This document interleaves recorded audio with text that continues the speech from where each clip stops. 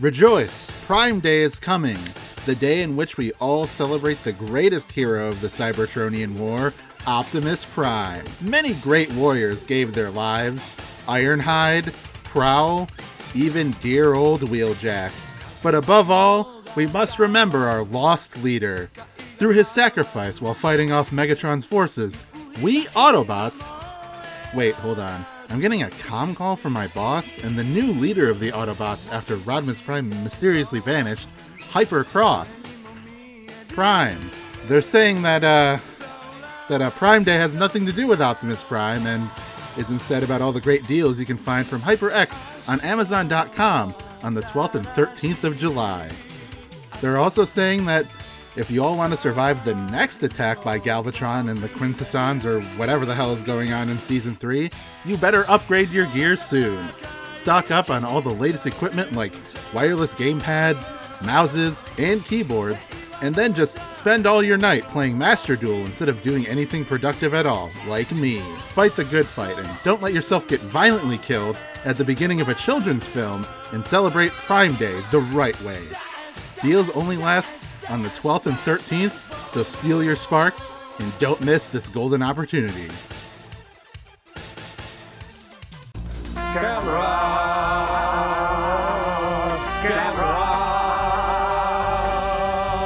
Gamera is really neat. Gamera is filled with meat. We've been eating Gamera. Shell, teeth, eyes, flames, claws, breath, scales, fun. Gamera always wins. In this new episode of Demolition Die, I'm your host Wyatt, Sentinel from 12,000 years ago, and who is here with me today as always? Bright lights scare me. I'm Nikki. Who is here as our very special guest? I am the friend to I am the friend to the friend of all children. Manovsky article. Yes. Which also known as Casey. Yes, you were.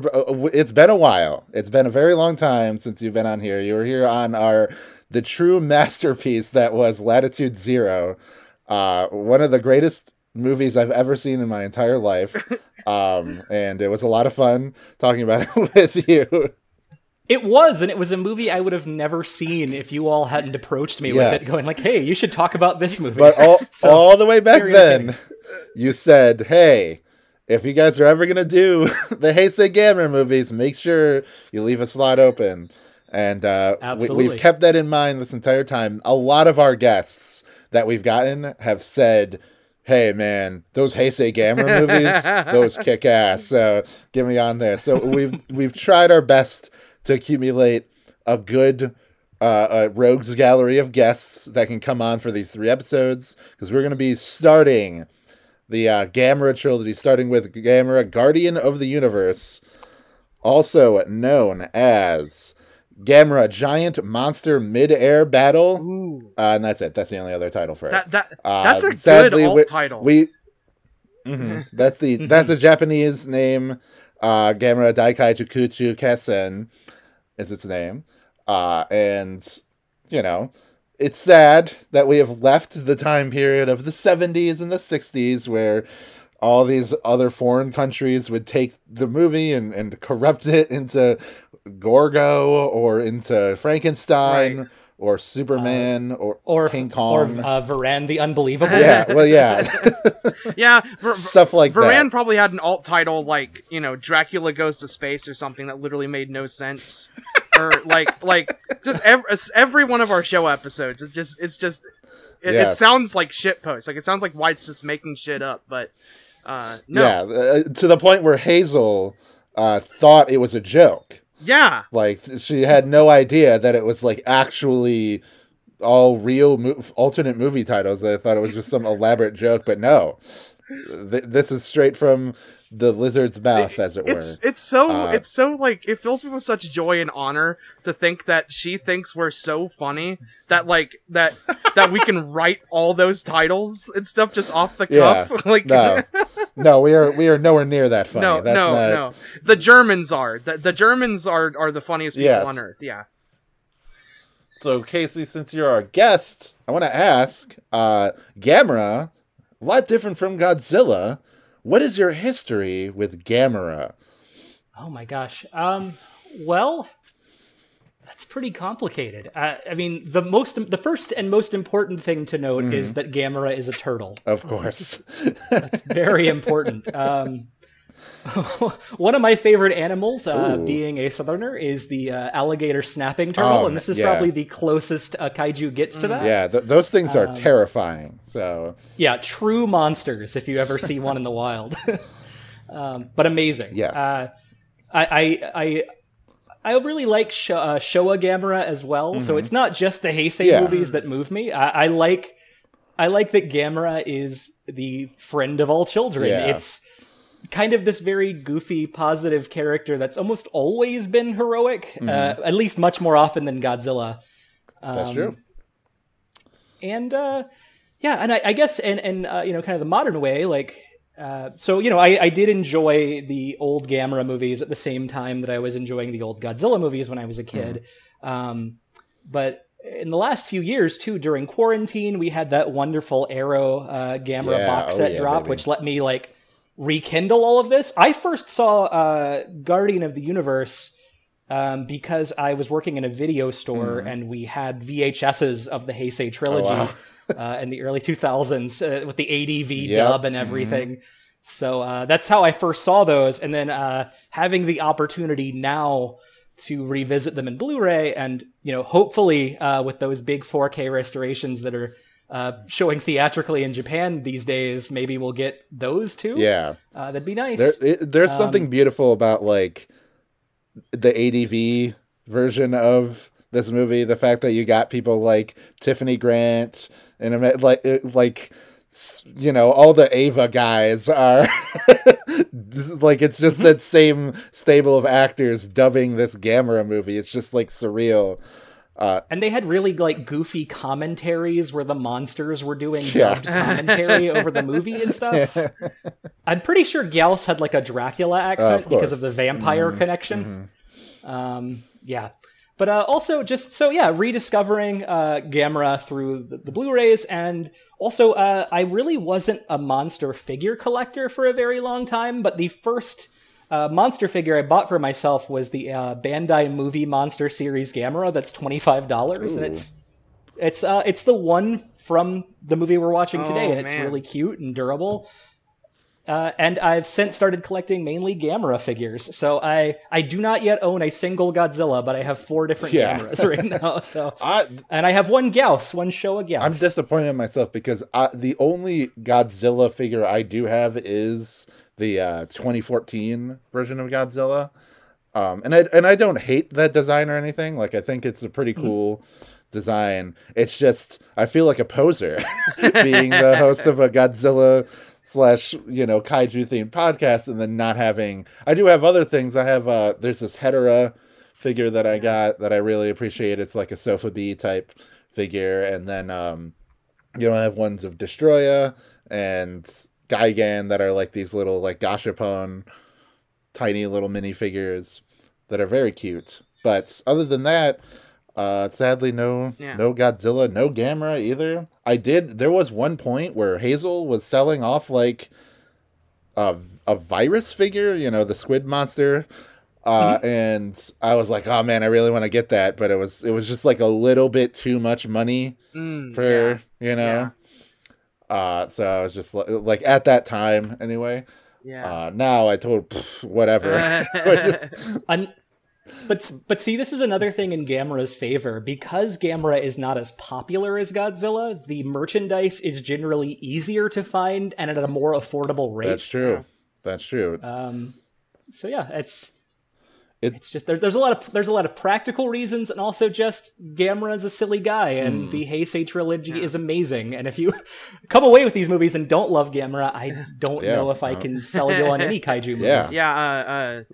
I mainly just have a bunch of Ultraman Sofubi, and Wyatt, I hate to break it to you, you are a poser, because I'm literally doing this podcast wearing the original Godzilla suit. Like I somehow got it off of. Yeah. It's actually Haru Nakajima's corpse. Inside of it, Five Nights at Freddy's. It's somehow because it's so hot now that it's actually fused to my skin, so I can't take it off. So like Venom. Yeah, my life is a waking nightmare. Yeah. If I had a Gamera suit, I'd have a big old shell, and it'd be a lot more roomy. That's true, and you would be able to fly as well. You'd be able to move around much easier. Yeah. So, yes, you would vomit everywhere, but you could at least move around. Okay. It's fine. Yeah. That original Godzilla suit is like horrible. Like, it's a really awesome looking suit, but for the person inside of it, it's or Nakajima was like, they have learned so much since it's by modern standards, it's a torture device. Yeah, it's pretty bad. It's like a medieval rack, or like one of those like, what are those things? The Iron Maidens. It's a latex maiden. Yeah. Latex Maiden is a very different band from Iron Maiden. Well, I didn't consider before I said this. So. That's a very different band than Iron Maiden. Yeah. Ooh, that will be important later on in the show. But will it? But yes. But I did want to ask if, before we get into the history and everything, what are kind of like your first impressions in this current, like either rewatch or watch for the first time of this movie? We'll start with you, Nikki. Yeah, man, so I haven't seen this before. I'm completely fresh to Gamera going into this podcast series. Yeah. And I was especially excited for the Heisei stuff, especially with all the the kind words we were hearing about it. Every time we got a guest on here, and they were like, "Oh man, you guys are gonna do that? Oh man," and stuff. Holy shit, though! I don't think I was really expecting just how good it was, and it's like outrageous. Like this thing, it's so cool. I tweeted last night that like I didn't say what movie I watched, but I was just like, I watched a movie for a podcast that got me so jacked up. Like I feel like I could lift a truck right now. Like that movie imbued me with such power and stuff. Like I was so like just pumped watching it the whole time. It's so good. So yeah, this is going to be an extremely positive episode. I'm very stoked on this thing. So I guess I'll say, because Casey already kind of talked about like your excitement for this movie. So for me, I have actually seen this movie before. It was all the way back in 2014, around the time that the Matt, whatever that guy's Gareth the Edwards. Gareth Edwards, Matt Frank. No, that's a different guy. Matt Frank is a comic artist. Yes, he's a comic artist. Who drew the art for the Gamera? There we go. Yes. Okay. I don't know what. Yeah, the Rogue One guy, Godzilla movie.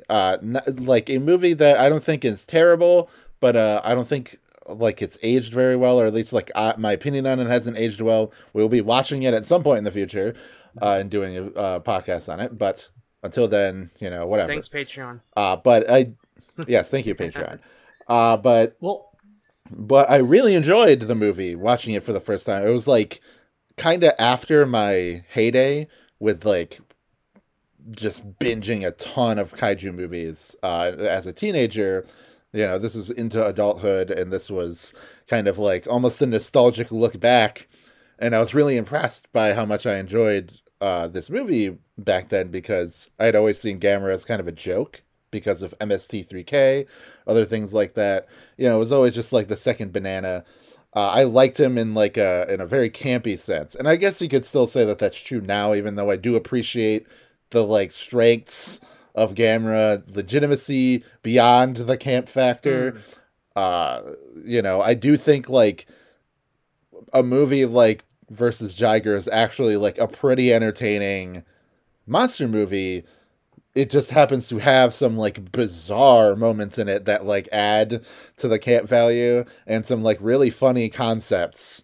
As we've talked about before, Gamera getting cancer will never not be absurd and hilarious, but it does happen in that movie. But this one, you know, I had only seen this one. I had never seen the other two movies. And then that was kind of my last brush with Gamera until doing this podcast. So I was really excited to finally get back to this because I was thinking, wow. So wait, neither of you know what's coming after No. this? Oh, I am so excited for the two of you. Oh my god. Okay. Yes. Yep. So, like I was like, all right, if me as a 20-year-old was able to enjoy this movie that much, and I was dumb as hell back then, then how about me as a now-year-old? How will I enjoy this movie? And I'm very pleased to say this is absolutely one of the best movies that we've watched so far Yeah. for our series. Yeah, I'm It's obscenely good. Yeah. And the idea that there are two more that are like just as good, if not better, is like, holy shit. I cannot wait for whatever's going I to am happen. holding my tongue so hard right now because I do not want the two of you to know anything Yes, other than that they are very good. Yeah. And I cannot wait to hear what you make of them. I will not investigate any further. I'll keep it there and say, you know, like I'm excited in the next couple weeks to get to those movies. Until then, though, I do feel like it's time that we dig a little bit into the history of Gamera, Guardian of the Universe. Yet again, we have crawled our way out of the 60s once more. We've also blazed right past the 70s and even past the 80s, and the entire economic bubble of Japan, and all of the Heisei Godzilla movies, and have arrived in the distant year of 1995, year of The Lion King, Toy Story, Kirby's Dream Land 2, the year Dragon Ball ended, and the year your two lovely hosts were born. 15 years after the last movie, aka the one about the space women occasionally starring Gamera via stock footage, it was time for the lost decade to learn about the friend to all children. Just in time for Godzilla to fucking die the same year. For the first time since Versus Barugan, a new man that wasn't Noriaki Yuasa took the helm to direct The Fire-Eating Turtle, a man by the name of Shusuke Kaneko, who is a very interesting figure in the Japanese film industry. As a teen, he got his start in the highly lauded sexploitation industry, working on films with names such as Female Teacher Hunting, Gigolo, a docudrama, Ecstasy Sisters, and Madam Scandal, Final Scandal, Madam Likes It Hard. Yeah. All right. Believe it or not, Kaneko got his notoriety as a director for his debut film, Koichiro Uno's Wet and Swinging, which is not only a porn parody based on Aim for the Ace, but more importantly to this story, a movie within Nikatsu's Roman porno series, or Roman porno series, as in romance porno, softcore porn, or pink films made by a variety of directors by Nikatsu, which I urge anybody listening to this to find a list of those movies and read them aloud. In fact, allow me to read a few titles myself. Castle Orgies, Coed Report, Yuko's White Breasts, Foreigner's Mistress Omen, Holland's Slope in the Rain, Love Hunter, Hot Skin, Apartment Wife, Secret Rendezvous, Romantic... Oh, no, that one's not funny. I'm scrolling through it right now. There are literally hundreds of these Nikatsu Roman porno films. Yeah, there are so many of them. Yeah, it was like a really big movement and stuff. Like it was like a Yeah. whole thing. Yeah. It's like and a lot of directors who've become notable in other areas, like that was a critical keystone to their start in the industry. Those kind of porn movies. I was thinking it was like, all right, probably like a couple dozen, right? No, it's a lot. No. Yeah, it's a lot. It's way more than you'd probably think it was. Truly a catalog to rival the Criterion Collection. Believe it or not, oh wait, I already read that. Where am I? Thanks to Kaneko's acute horny abilities, he was put on as the director for the live-action Mina Age-chou movie. Oh, shit. A classic ecchi manga that friend of the show Hazel did a video on, which was also part of the Roman porno series. He would also go on to direct the penultimate film in that series, The Last Cabaret, which not only was voted number 9 at the Yokohama Film Festival in 1989, but Kaneko won Best Director for that film, along with the non-sexy gay drama film named Summer Vacation 1999. This film was not only important for being an example of non-pornographic queer cinema, but was screened at the Dutch Transgender Film Festival, as all of the boys in the movie were all portrayed by female actors. Keep in mind that these movies came out in 1988. Kaneko managed to leverage his skill as a director in order to break into the actual non-sexploitation industry and got his start at our beloved Toho.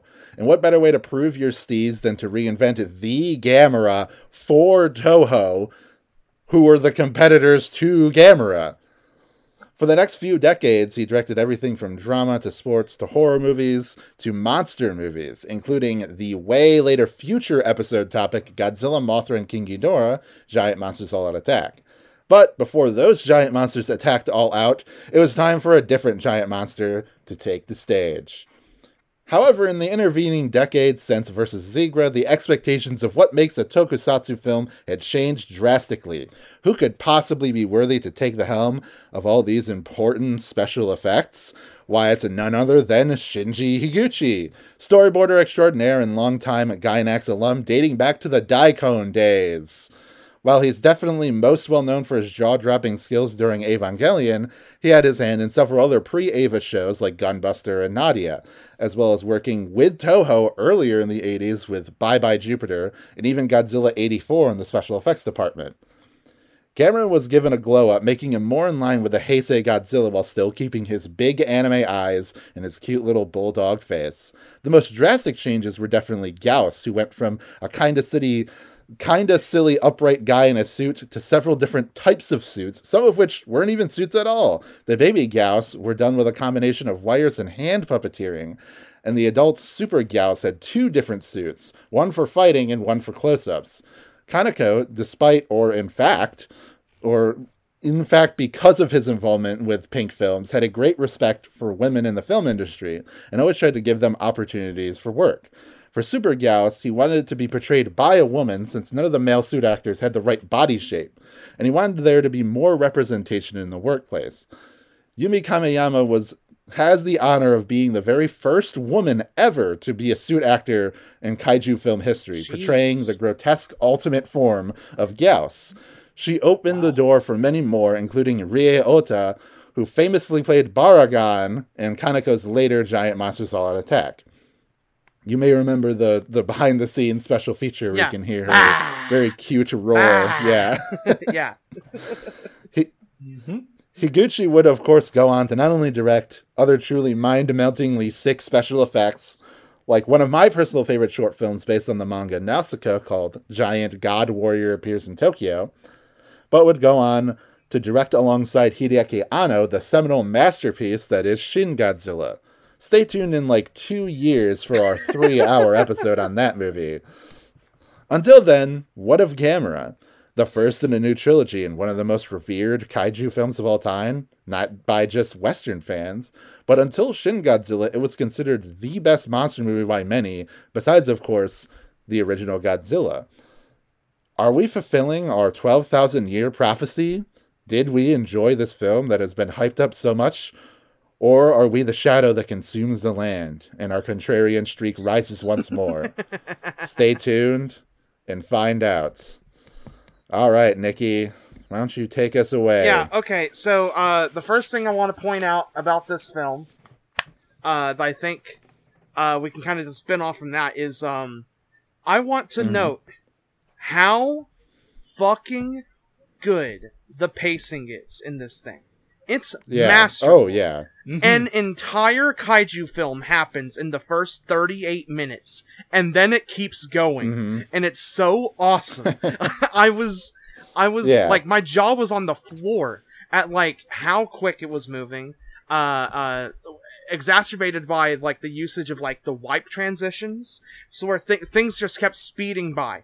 And I don't know, I just absolutely love it.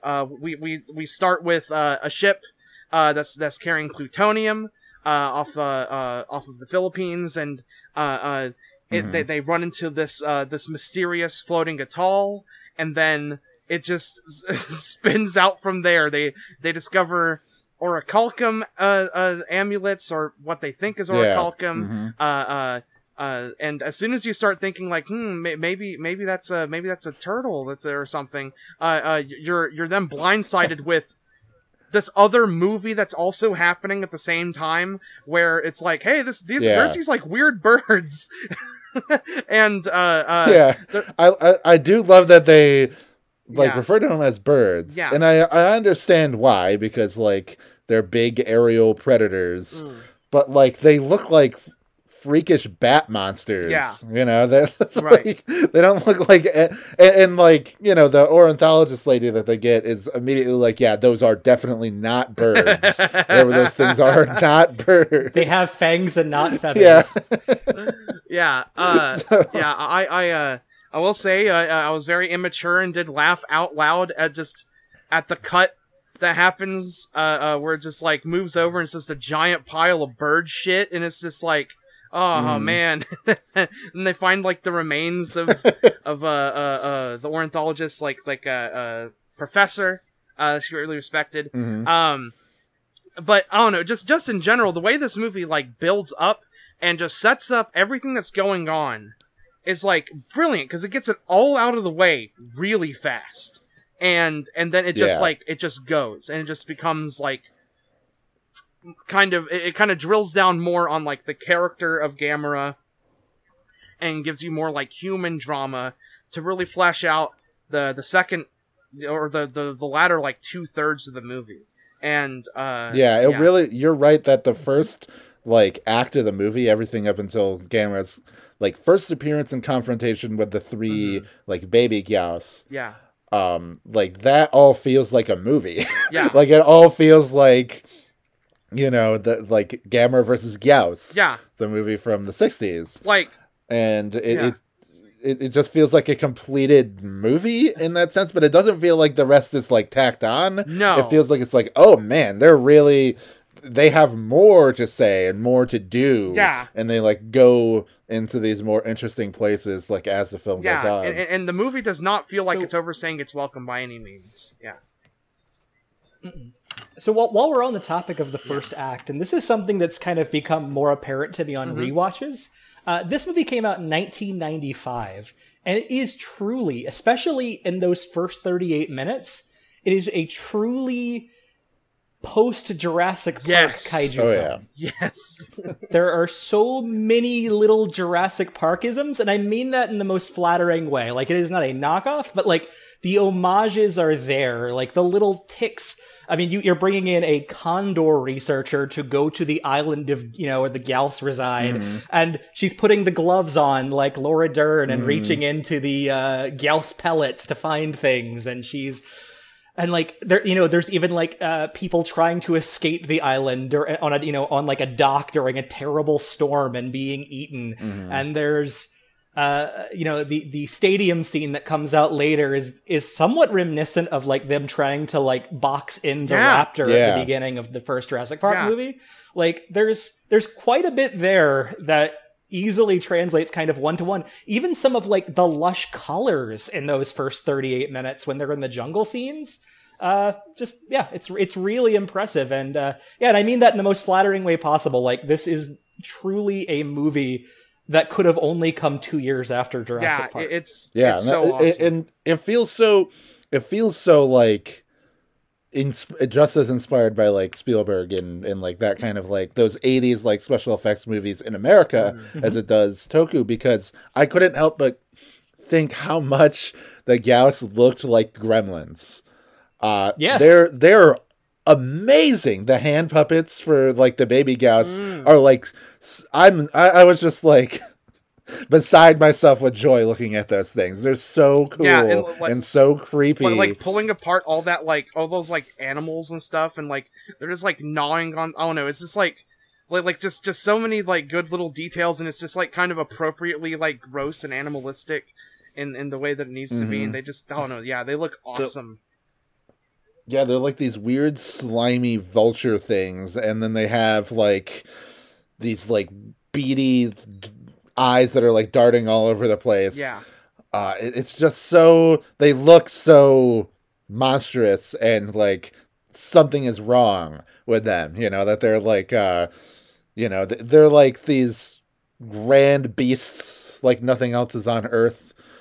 Later we learn that they're like literally these ultimate perfect life forms, but they look wrong. Like they look like these corrupted, almost demonic version of that. Whereas then you have something like Gamera, which has this very like solid, circular, protective form to him. He feels like he is like this ancient sentinel that's come to protect everybody. Yeah.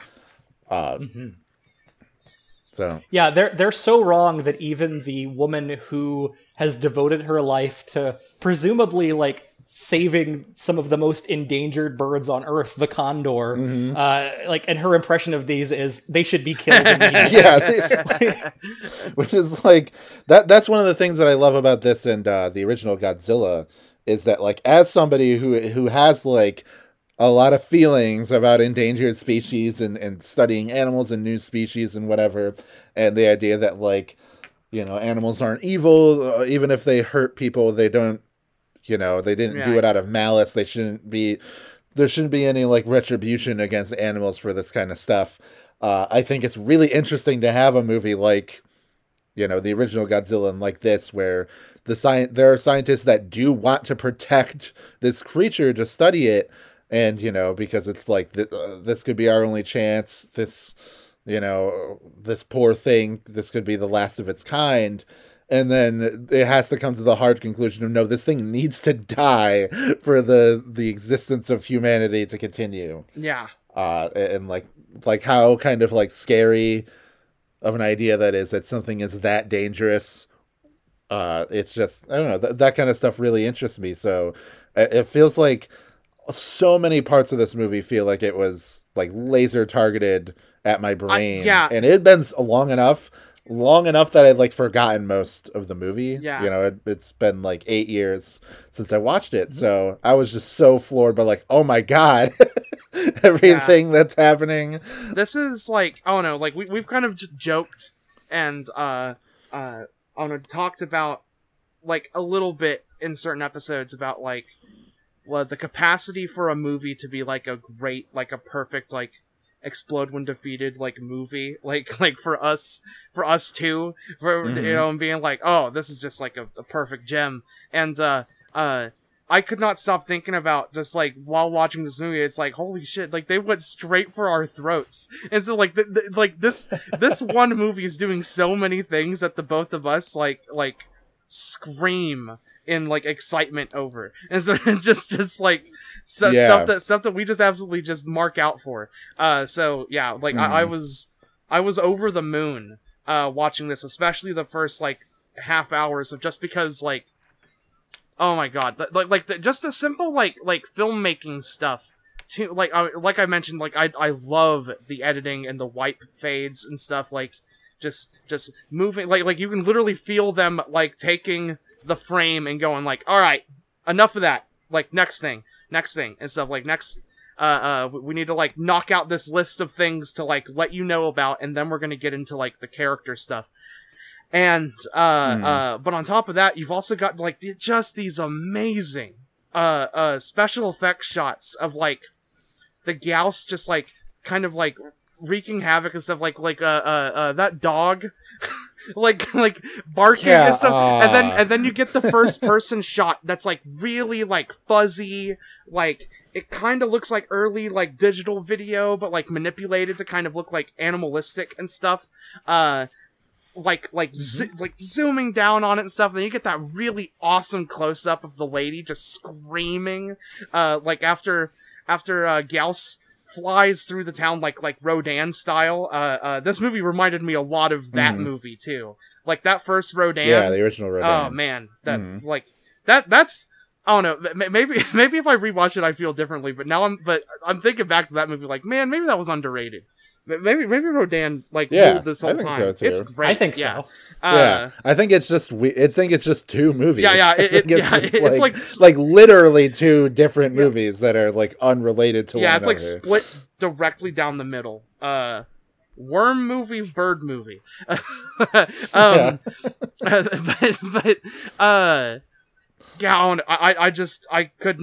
I couldn't deal with this movie. And then good God, they're on the atoll and they start digging at this thing and they're excavating and they find this giant tablet in there and they and before they found the little orichalcum things and stuff. I should mention the Makitama. Right. Yeah, I should mention that earlier. The leader of the expedition and stuff, or the investigation, we're also introduced to his daughter, who becomes very important, with the orichalcum stuff later. But yeah, they Can I comment on her Yes. presence real quick? Mm-hmm. So that she's played by Ayako Fujitani, who is the daughter of Steven Seagal. Mm-hmm. What? And the reason she was chosen for the movie is because the director Shusuke Kaneko had seen her at a party he was at, and she was completely bored and indifferent to being there, which he thought was cool. Man. Yeah. So he asked her to come and read for the movie. Man. There you go. Kaneko, he seems like a cool dude from what I read about him, because of his he worked making softcore porn. Right. And then he was and then immediately, instead of becoming a sleazy, businessman kind of sex pervert, whatever that you would expect from I don't know, just as from an American's perspective, that's what you would get. But Yeah. him having such a respect for his female colleagues and genuinely wanting to be well, I'm the director, I can make it so that these women have these roles. Yeah. And this movie, basically the two most important characters that kind of the character of Asagi is kind of less proactive, more kind of, reactive, but she is important. And then the ornithologist, she's one of the main characters of the movie. Yeah. So there's a good female presence in there, on top of the fact that Gauss is kind of positioned in this almost they're bees, where they're technically female, but they are asexual, and they reproduce asexually, and the final also one that Jurassic. yeah, and the final one they fight is a queen, and they have a female suit actor for that. I don't know, there's just so much about it where I'm wow, they actually this dude actually went out of his way to put a diverse cast of people and have kind of equal representation in this movie in a very male dominated industry. I mean, as you said, the first ever female suit performer playing Gauss. Yeah. It's amazing. This has nothing to do with anything, but I urge everybody listening to this podcast to at some point look up a video of Steven Seagal on Saturday Night Live. Just absolutely ruining that show for a night. It's great. He's just awful in it. It's amazing. Yeah. I wanted to say, in regards to the lore of the movie, the sort of set dressing, the idea that it's slowly through the second act of the movie, we start to learn that this tablet dates back to 12,000 years ago, and that Gamera, or this, the giant turtle creature that they found it on, and all these beads, they all have these connections to a lost civilization, and it speaks of this prophecy of Gamera fighting against Gauss. That's how they're able to name the two creatures, which I think is very smart, because in the original versus Gauss, it's just a kid that's hey, I think it should be named Gauss. Yeah, okay, sure, we'll call it that. Right, yeah. This also happens with a lot of Ultraman monsters. Yeah. But I really as somebody who doesn't at all believe in the idea of Atlantis or lost continents, I love the idea of super ancient civilizations that had like basically magic. You know, they had like technology we couldn't explain. Not aliens. Not talking about ancient aliens. Get that out of here. That's not what I'm talking about. Just like this idea of, you know, I think maybe it stems back to playing like Chrono Trigger as a kid on my DS, and then being like, of course, you know, there's like the 10,000 BC place that you go to, and it's like the most advanced, you know, it has like all this magic and craziness, you know, and it's because they're using lavas to power it. But, you know, spoilers for anybody who hasn't played Chrono Trigger. Yeah, thanks. Yeah, sorry. You're good.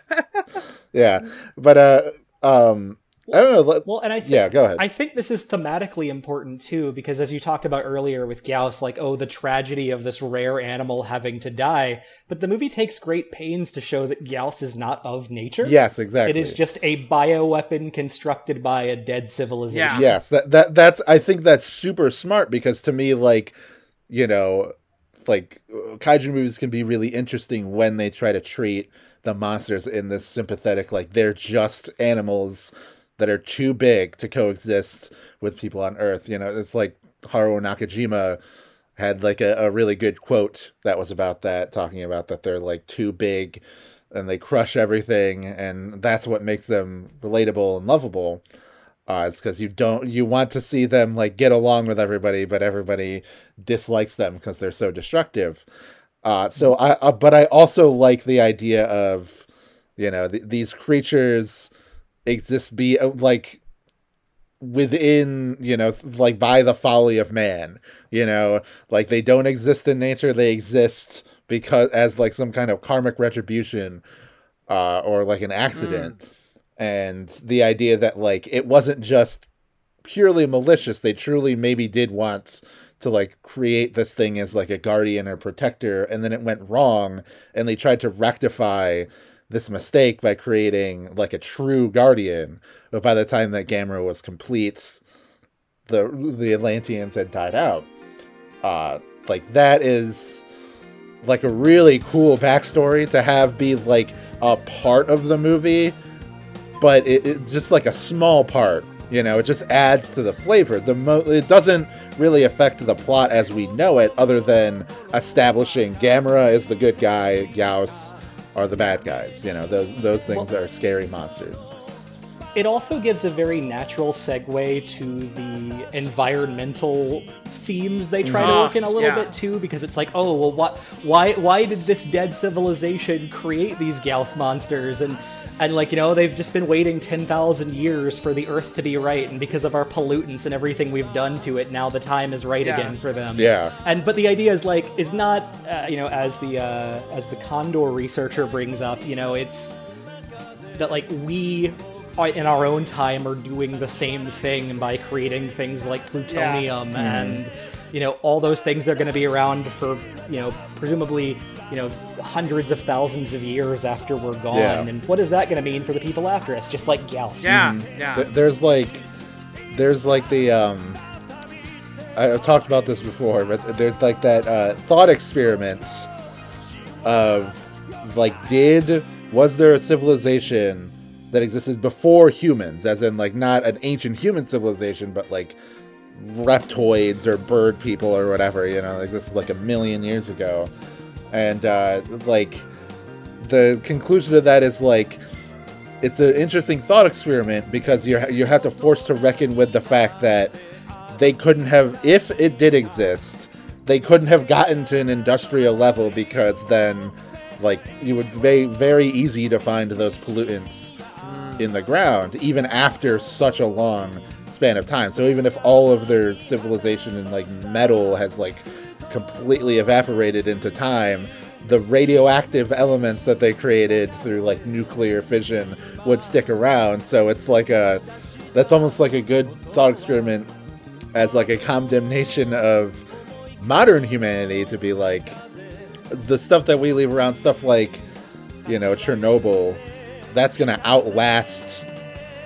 last for like hundreds of thousands of years. You know, that's going to probably outlast humanity, that scar that's like left there. So those places will not be livable long Yeah. after we're Yeah. yeah, that stuff's really interesting. And I'm not like I'm definitely not an eco-fascist. I think humanity is not the issue. I think it's like a couple people that are in charge of these giant corporations that are destroying everything. Like they're the problem, not humanity as a whole. But I do like, I think that stuff is really interesting because it's a great like kind of dark mirror back on like what we're doing to the earth. And I think this movie also isn't purely cynical in that it does propose something like Gamera as a creature that's like there to protect humanity from these monsters. And to me, it was really we have the interesting. Potential to do good as well as evil. Yeah. And we just have to choose wisely about which side we decide to protect and present, which is a big plot point in this movie as well. Yeah.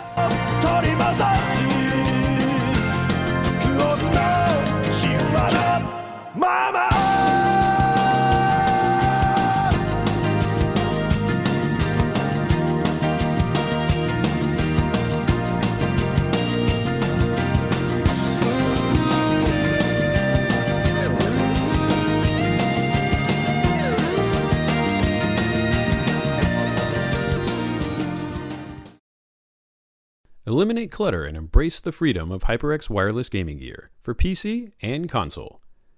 Power through all the great monthly PlayStation Plus games with the Cloud Stinger Core Wireless for PlayStation. Enjoy lightweight comfort with reliable wireless freedom so you won't miss plot points when you head to the fridge. High-quality HyperX wireless products can be found at most fine retailers, as well as online at Target, Micro Center, Best Buy, Amazon, Walmart, or shop directly at hyperx.com and hp.com. Ellen, in 15 seconds, what is Nice Games Club? It's our game dev podcast. Steven, help! Game mechanics, accessibility, art and animation, level design, prototyping. Everything that goes into making video games. How's that, Mark? Nice. Listen to Nice Games Club wherever you get your podcasts, or at nicegames.club.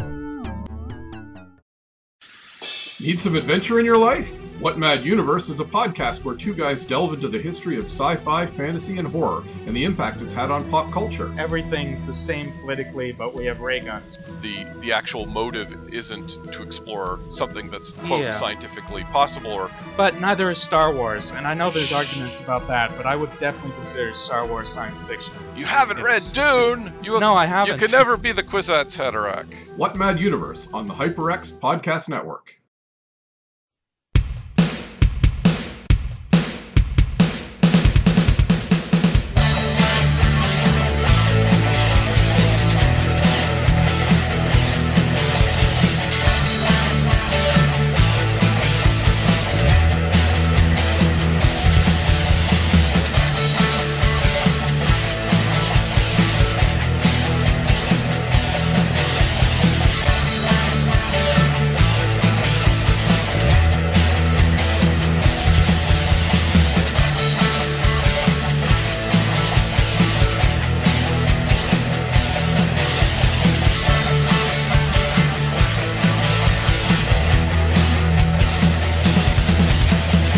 But they like establish at that point that Asami, the daughter character, like makes some kind of spiritual connection through the Magatama bead, and kind of becomes like an avatar or priestess for Gamera, which is pretty awesome, to be honest. That was such a good pull.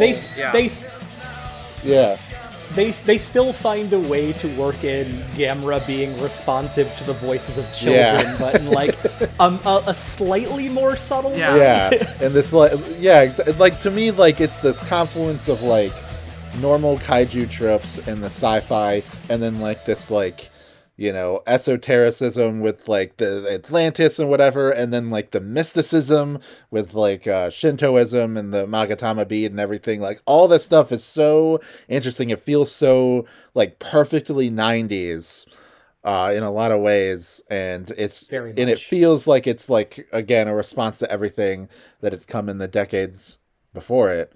One more thing before we move on, though, is, and this is a small thing that I have to get out there, And, you know, anybody can disagree. I think after having watched a couple months ago the Pixar movie Turning Red, there's a scene at the end where the mother character, who is the gigantic monster at that point, peeks in through the stadium, and it's like during the climax. And when I watched this movie, I was like, "Oh shit! Were they referencing this scene from Gamera Guardians of the Universe?"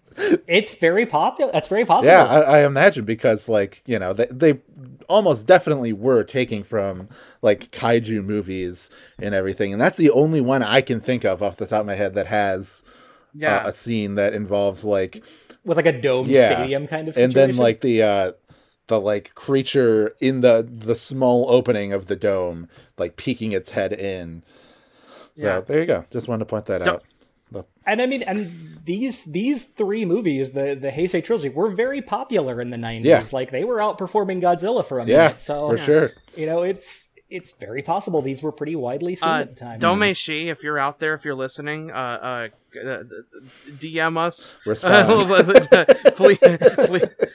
You have 24 hours. You don't have 24 hours. Just come on the show. We'll talk with you. Like, it's cool. Yeah. We'll do an episode on Turning Red. Everyone can deal with it. Like yeah, it counts as a kaiju movie.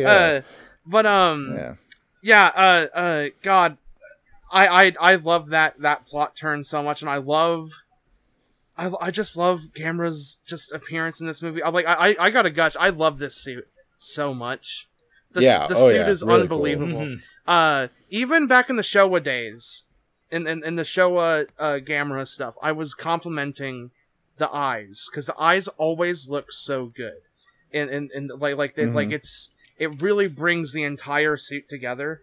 And here is like, it's like no different. It's like, in fact, it's like turned up a notch. Like, it's so good looking, this suit. It's nuts. And so I was so, like, just filled with joy, like, seeing it, like, walk through the city at first, and, you know, have the encounter at the baseball stadium.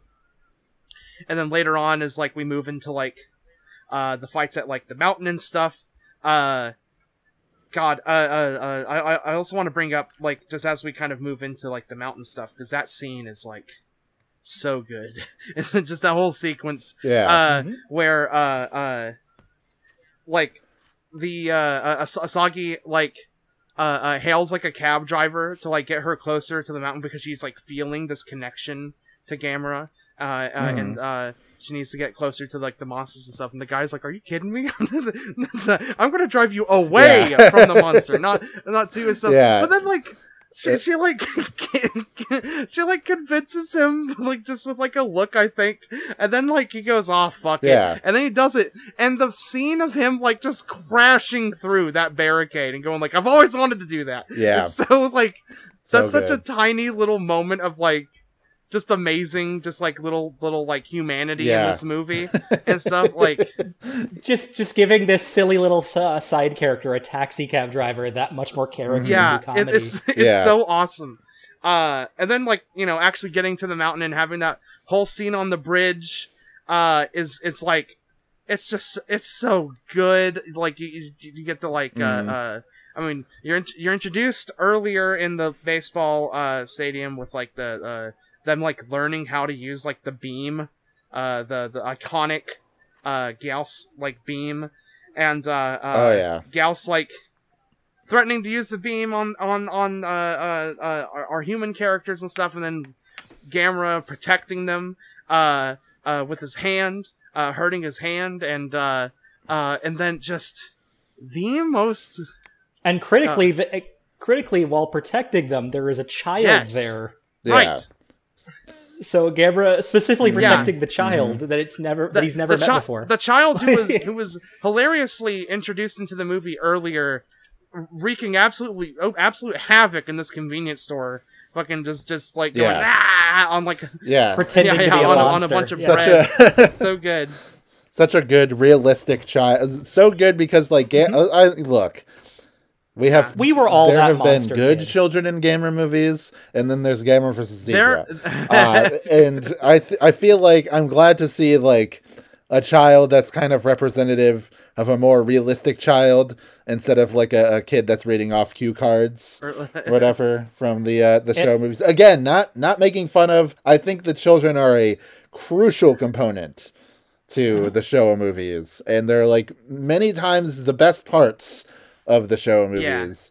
But it was just like really fun to see, like, oh yeah, this is what a little kid, it would be a little hellion, you know, and act every stupid kid and that weird grew up on this stuff like has really pretended to be a monster in a store before. I want to say though that similar to like the very original Godzilla, there's nothing more horrific to me than seeing a monster in broad daylight, like peeking over the horizon. So that shot, like where through the forest, you can see the head of Gyaos like peeking up as he's like chewing on the bodies of the people that were killed. Oh, it's man. just beautiful. Yeah.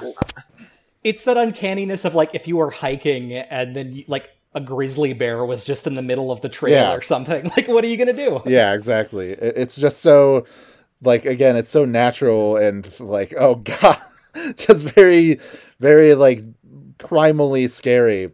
But I like that they establish very violently that Asagi has this connection to Gamera because she like gets inflicted with the wounds that Gamera takes while fighting with Gyaos. Bloodily. Yeah. Like, again, in a way where I was like, oh my god. Yeah, you're I'm glad they didn't go all the way with it, because there are some like huge damage moments to Gamera they don't replicate. Like that would have been too gory. I for one am very happy they didn't replicate some of the stuff that they did in the Showa days, where they like had shurikens like digging into his skin, into his like elbows and stuff. Just absolute sicko shit that they were doing in the Showa movies.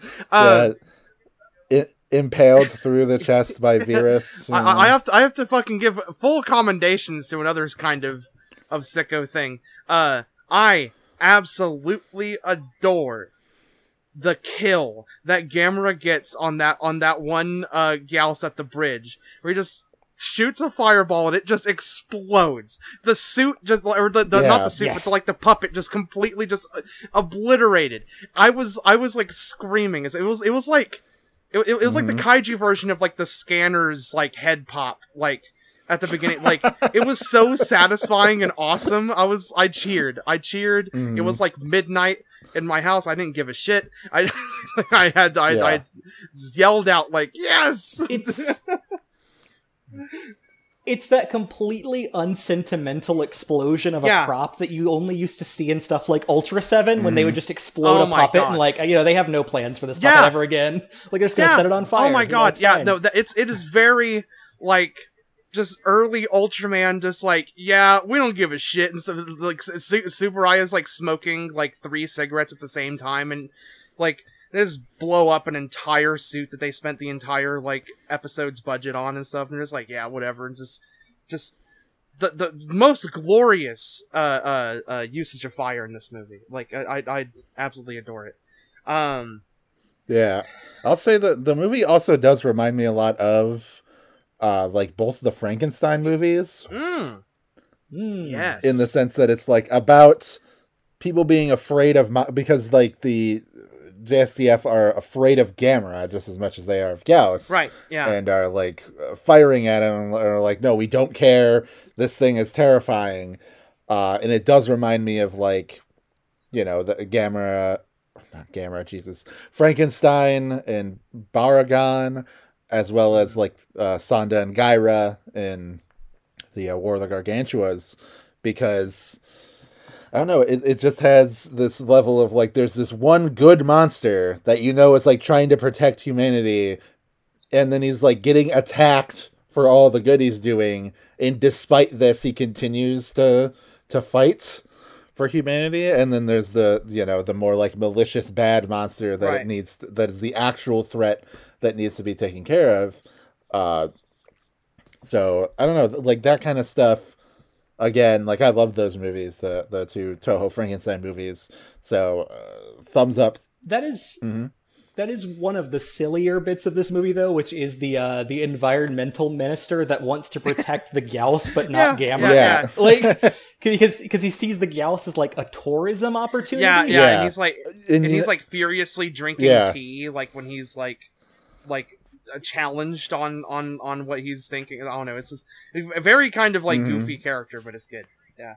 Have you seen Casey? Have you seen Godzilla Singular Point?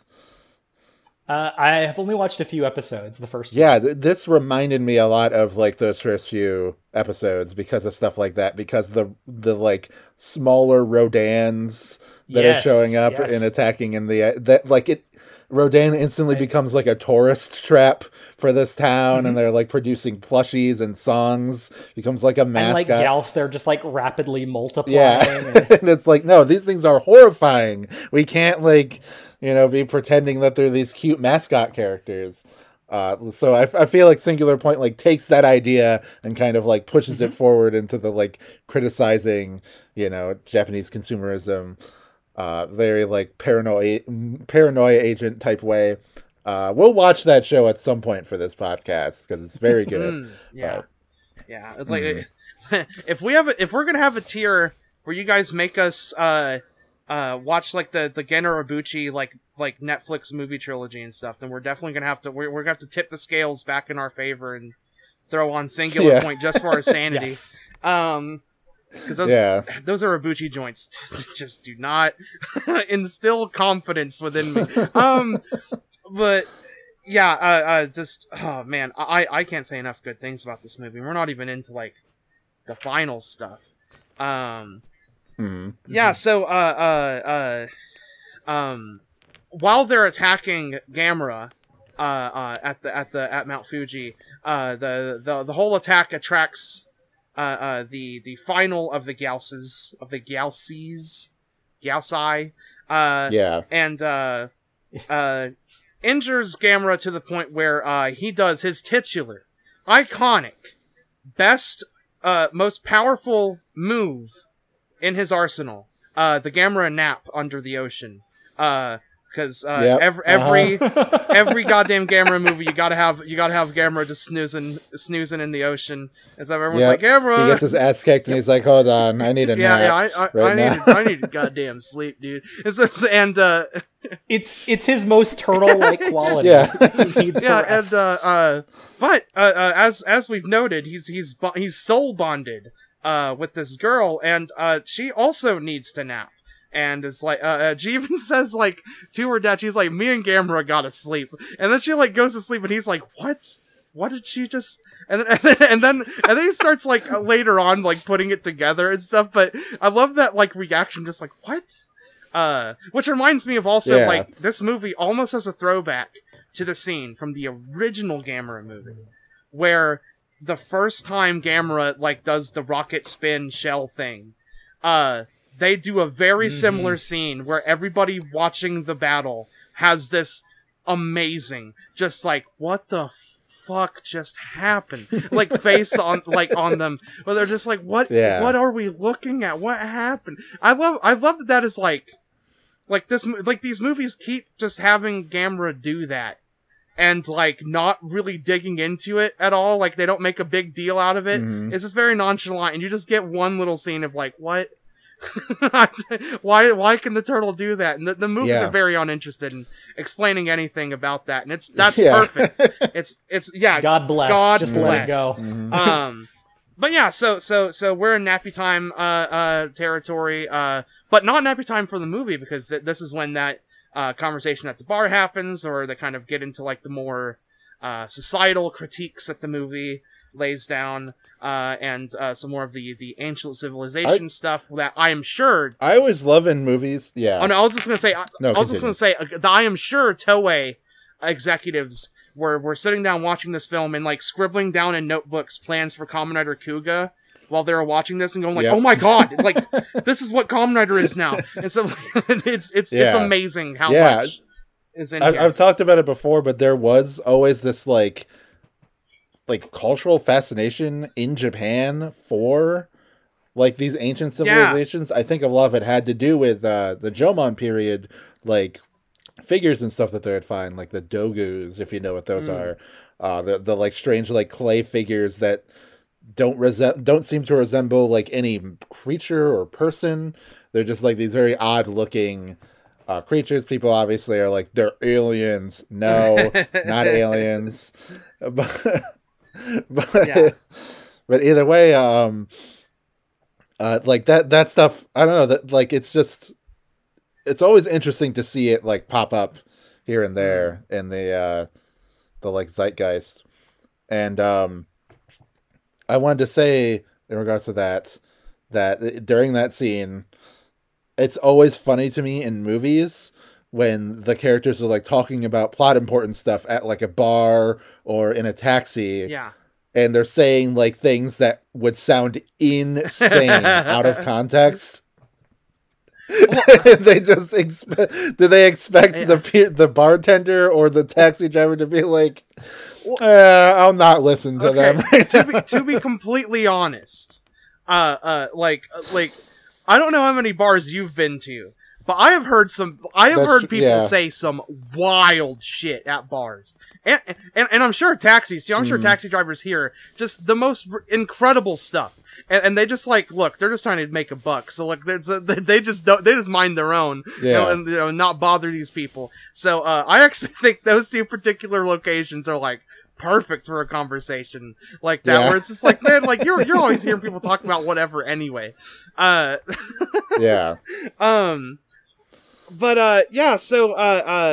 while this is happening, we get just this amazing scene that kind of, I love how many, just the sheer volume of comparisons and stuff we've been making in this episode. But I have to throw out another and say that I was getting very, very tiny Keita Memia vibes with the Gyaos turning into the big Gyaos, into the super Gyaos, and like just her skin like peeling off, and it's like, oh, it just reminds you of all the goopiest, most disgusting stuff in like Kamen Rider Zeto Gremlins, and like Garo.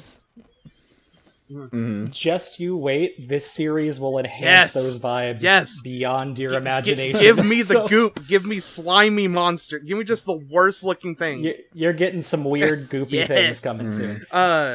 But yeah, so that happens. Gamera is or not Gamera. Gyaos is absolutely huge now. And she's got plans. Starts laying a bunch of eggs. You know, we remarked the asexual reproduction and stuff. She starts laying a bunch of eggs at Tokyo Tower after destroying it. Yeah.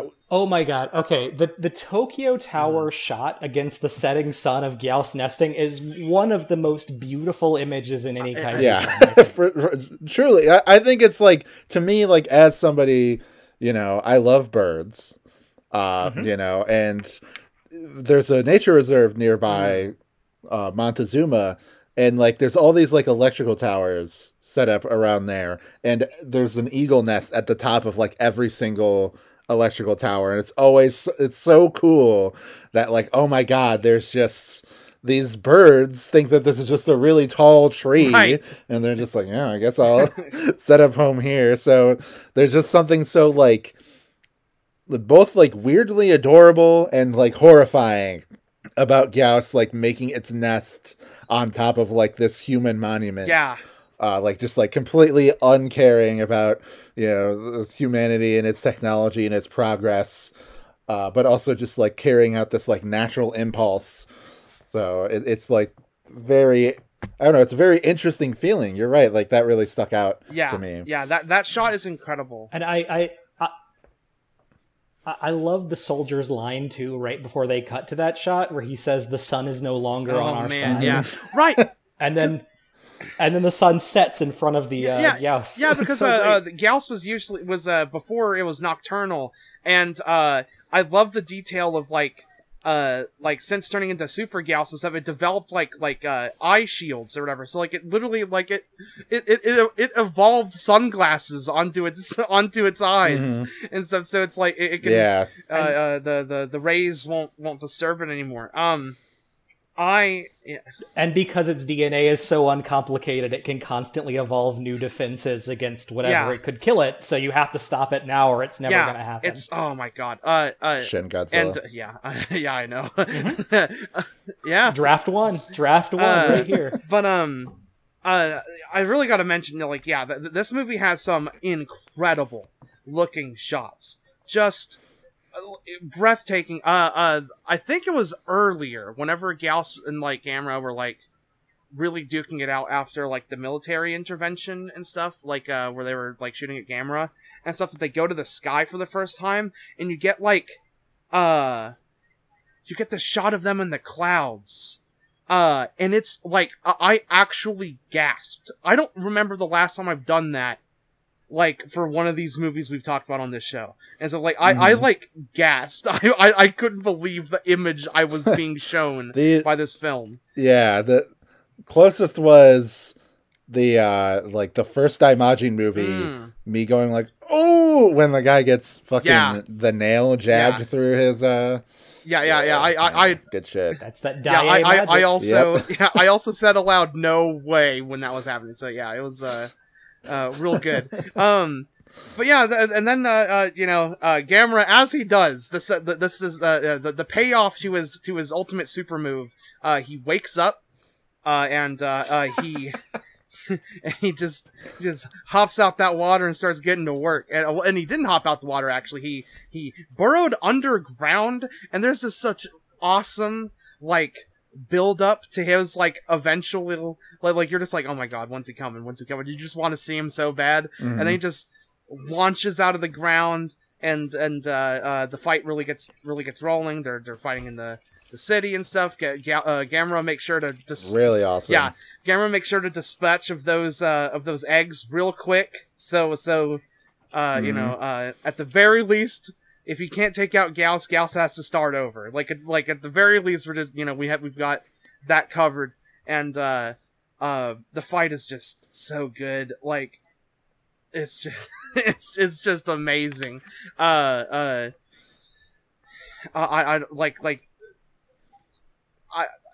amount of times I was like vocalizing while this was happening and stuff, and like they go up to space and stuff, and I was like, yeah, man, just do it. Just give me that. When they fly in front of the sun pursuing each other and then come back down, like burning through the atmosphere. Yeah, it's holy just shit. Yeah. Like, you how good is that? don't make movies better than this, folks. It just doesn't get better than that. It does not get better than flying up, going to space, then burning in the atmosphere back down. They kind of, especially with like 90s caliber of I know. practical Oh my effects god, and stuff. And like I think you get like a good like little. We talked about it a bit before. We talked about it before, but the sonic beam that Gyaos has, it's like very similar to its beam from the first Gyaos movie. There's no goofy scene where it cuts an airplane in half, and there are like people like whoa, that stuff is so good though. I love it. Yes, that's charming stuff in the old ones. But like the way that it like charges up the beam, and the air is like warping around it, and it's just creating like this sonic noise, and then it like fires out this beam again. That is also very much like when Godzilla uses his atomic breath in Shin Godzilla. You can very much see Higuchi on the special effects working out things that will eventually inform Shin Godzilla, Shin Ultraman, etc. For sure. Higuchi. And like Gyaos like cutting off its own leg in order to that's, I don't know, that stuff's just so good. And then standing on the one leg. It's like kind of a callback. It's like kind of a callback to the original Gyaos and stuff, like cutting off that leg, and I don't know, just hopping on the one, and to Guiron. Yes. Oh my god, Guiron too. But the best, most depressed kaiju. Yeah. Oh yeah. Love him. We're on the big, most sadistic. It's like a bolt. Yeah. Yeah. He is fucked up. He's a freak. But But yeah, like I don't know, we just get like just so much good stuff. Like Gyaos like blowing up Gamera, like extremely just the most pyrotechnics. All the oil refinery explosions. I was getting flashbacks to like this one episode of Ultraman in like the original, where like there's an episode where Ide like messes up and like acts too soon, and they blow up, and like this oil refinery just blows up, and it's like I think it's like I don't know, it's an early episode, and it just keeps blowing up for so long, and I was like, "Oh, is it the pest? Is it the I think it is one?" Yeah, it's like it's one of those. It's like a very like water centric episode. They're in the water a whole lot, and it reminded me a lot of that, just seeing that. I was getting flashbacks to just seeing a whole lot of miniatures blow up. But the like brilliant little inversion of that, and the reminder of another one of Gamera's lesser known power, not nearly as well known as his napping, but one of his lesser known powers that he like super loves fire. Like fire is his homie. So you know that like. The explosion, and then just the explosion like reversing into Gamera is just the sickest image. It's so cool. And we just get like this one last standoff, and it's like just the coolest and the best. Yeah, one detail I like, Gamera, Gyaos shoots the sonic beam, it grazes past Gamera's face as he fires off this final gigantic fireball. It blows up Gyaos' head. Yes. And then later, during this moment, Asagi is like holding on to her father's hand, and he, like after the fight, like feels his face as if he felt the beam graze past his face, like Gamera did. And I'm like, oh man, that's such a cool little touch. Yeah, the idea that in that moment he like was connected to Gamera as well. Yeah. And it was like their bond as like father and daughter, as well as like her bond to Gamera, that like gave him the power to finally defeat Gyaos. It's great stuff. It's just amazing, and then you just get like just an incredible, very Showa-esque, like they just stay there, like the movie does not just cut to some other point or whatever. It just sticks right there, and they're just kind of watching Gamera go. They're watching him leave, and they're talking about like, hey, like those Gyaos, like they probably prepared for they had ample time to prepare for a very long time. So there's a possibility that there's Gyaos everywhere, and we're gonna have to prepare for that ourselves, and be able to stamp them out, because we don't know if we can count on Gamera again. And then the other guy goes, nah, Gamera's coming back. Gamera Gamera will return, and I'm like, yeah, dude. And then you just get the slow just in of the just Finn basically at the end there, and it's that's a movie. I gotta say, one of my prevailing thoughts going into closing this podcast is I'm looking at this Wikipedia page. I was kind of referring to it while I was refreshing on plot points here while we were going through it, and my eyes glazed over to this point here. Could be inaccurate, but it does say budget $4.5 million, and they're making Marvel movies for $200 million. You got to be shitting me! Like you got come on! Yes, even with inflation, like, come on, dude. That's incredible. Yeah, I don't know. It's just it's awesome. Yeah. This movie is awesome. The credits theme, I was like, what the fuck? Let's talk about the music real quick. So we talked about how this feels like an early draft for Shin Godzilla, but also the composer for this is Ko Otani. Ko Otani, who he's done a lot of anime. He's done a lot of games. He later goes on to do Godzilla GMK. Of course. So he does follow this team onto their Godzilla project. But notably, and I think if you really listen to the music in this, you can hear it. And the whole trilogy, he goes on to do the music for Shadow of the Colossus. Yep. Oh, man. And quite a bit of this music feels like an early draft for that soundtrack. Yeah, Shadow of the Colossus is one of those, like, another one of those, like, games that exists that, like, strikes right at the heart, you know? Yeah. You know, like, it goes right for the neck for me, and all the things that I love and think about. It's very, very similar to, like, kaiju stuff. In a lot of ways, like what I love about it. So I feel like it's like a match made in heaven that he's also a composer for Shadow of the Colossus in this. But man, it like what a wonderful movie.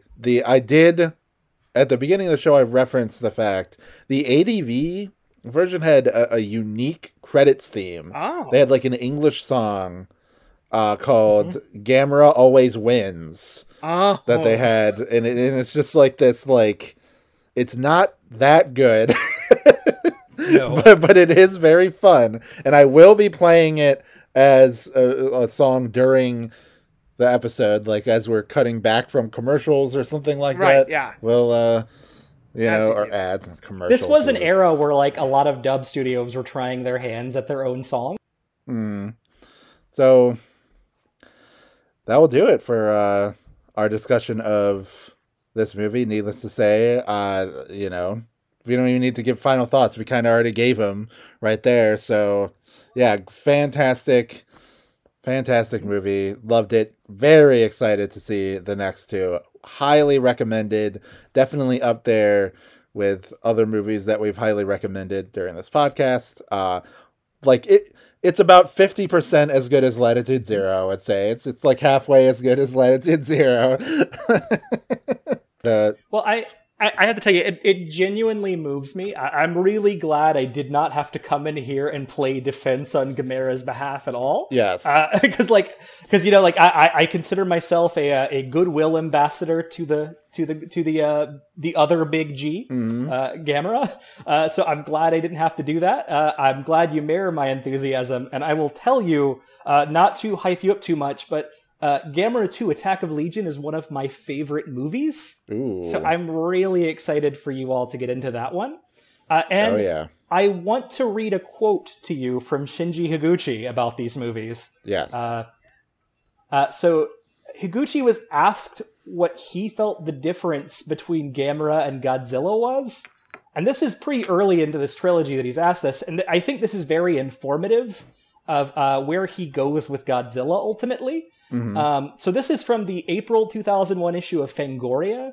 In the beginning, I felt a great competition with Toho's Godzilla films, but that has passed, Higuchi says.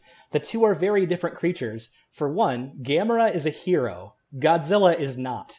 Godzilla was born of nuclear force and is like a ghost. He is darker than Gamera and is, in his true form, the image of death. This is one of the reasons why many people in Japan have refused to accept the American Godzilla. This image is not present in that film.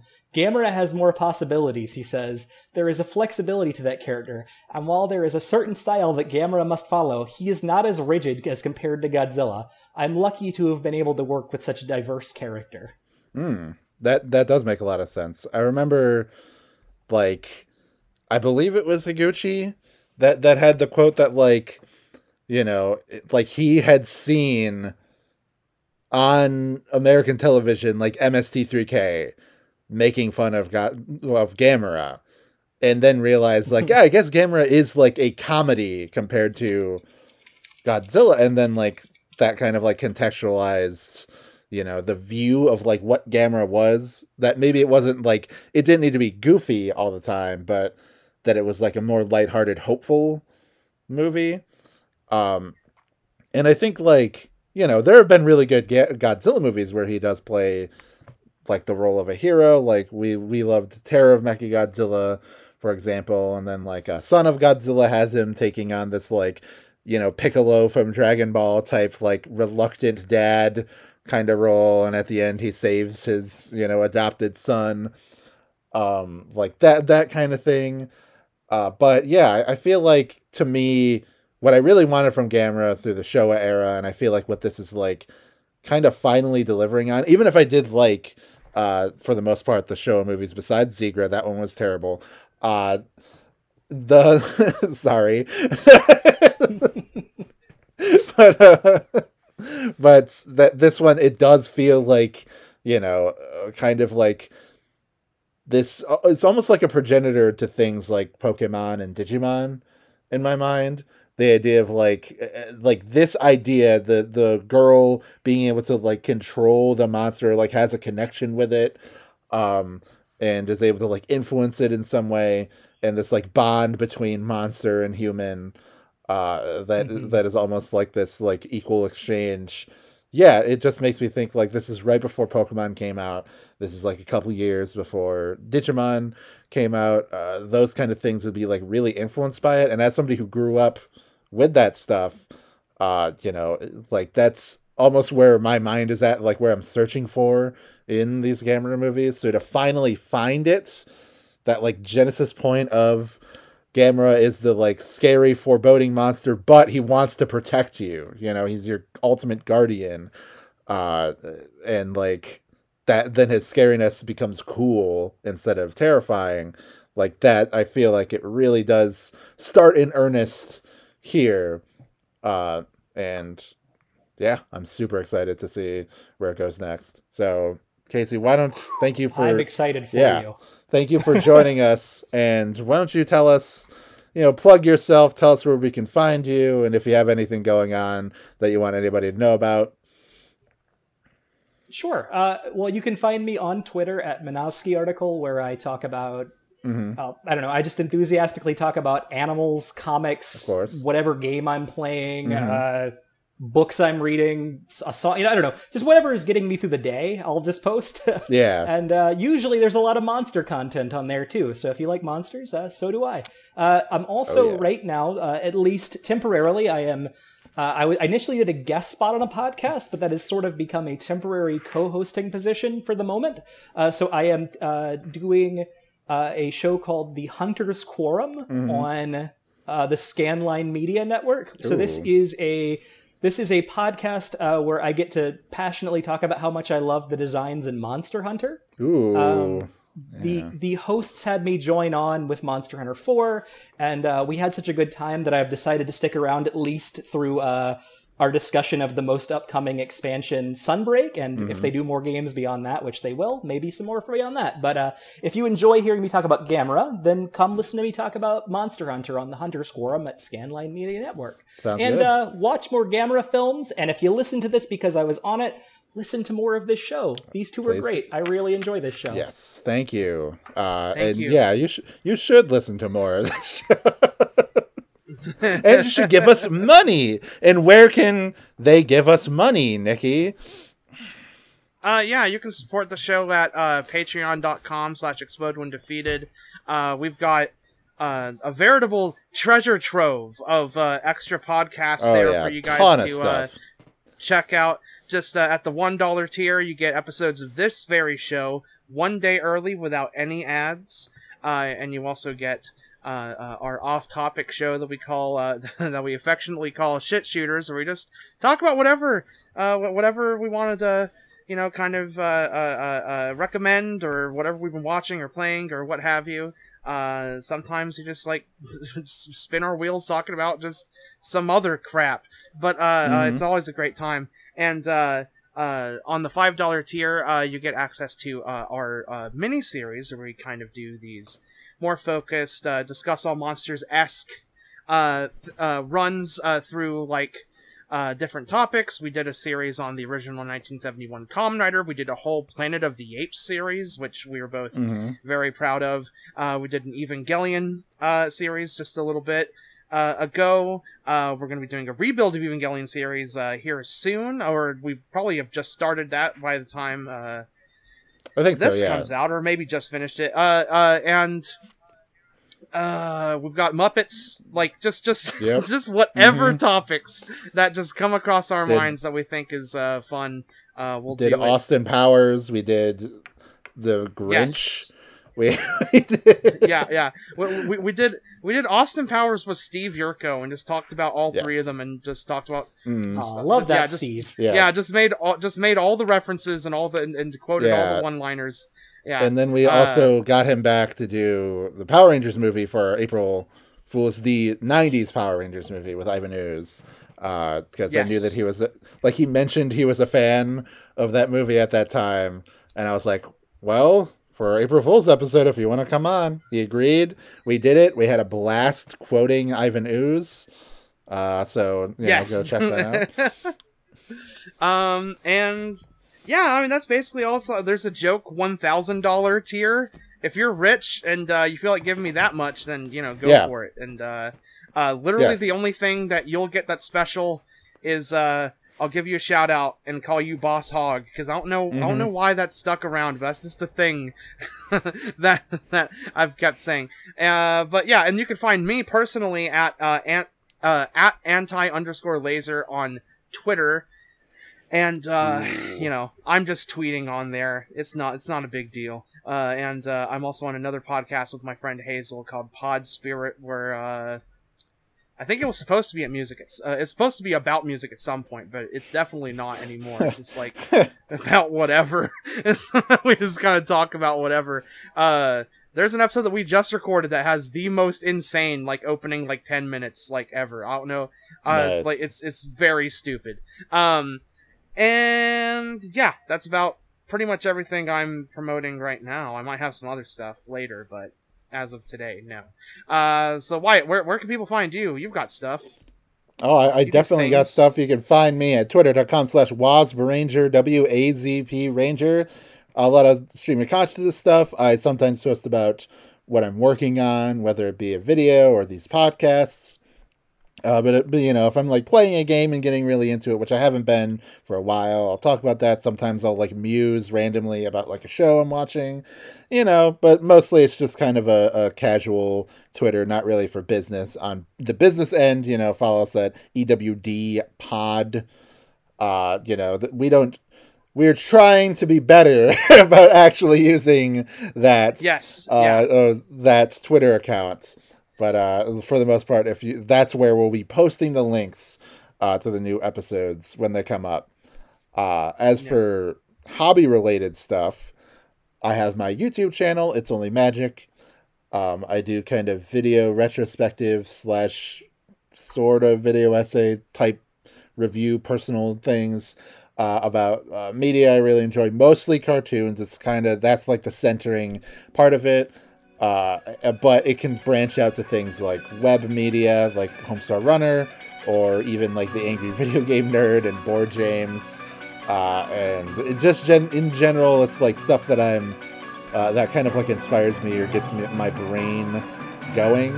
I've been on kind of a hiatus through the first half of this year, just because at the end of the year I was really burnt out.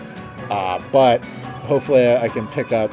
I have a video series that I'm hoping to finish throughout this year. The first episode of it should be out at this point. Maybe a couple other things are out at this point. I don't know. I can't tell the future. But either way, check that stuff out. I have videos on Craig of the Creek and Clarence and comparing those two. I have videos on Gurren Lagann, my favorite anime and show of all time. And yeah, just a ton of cool stuff there. Check it out. Give me a sub. Get me to 10,000. Get me to 100,000 subs. Get me, whatever. Smash that like. The bell is Smash that like button. Yeah, exactly. No, I'm not it's not I don't need it for money or anything. Obviously, this stuff is kind of all just hobby related stuff, so it's not a necessity, but I would really appreciate it if you go and check that out. And if you genuinely gave us just $1 on Patreon, just even that is just it helps so much.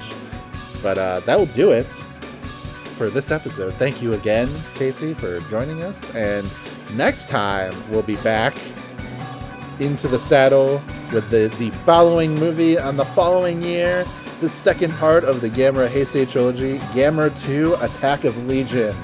See you there. Yeah. Let's fucking go.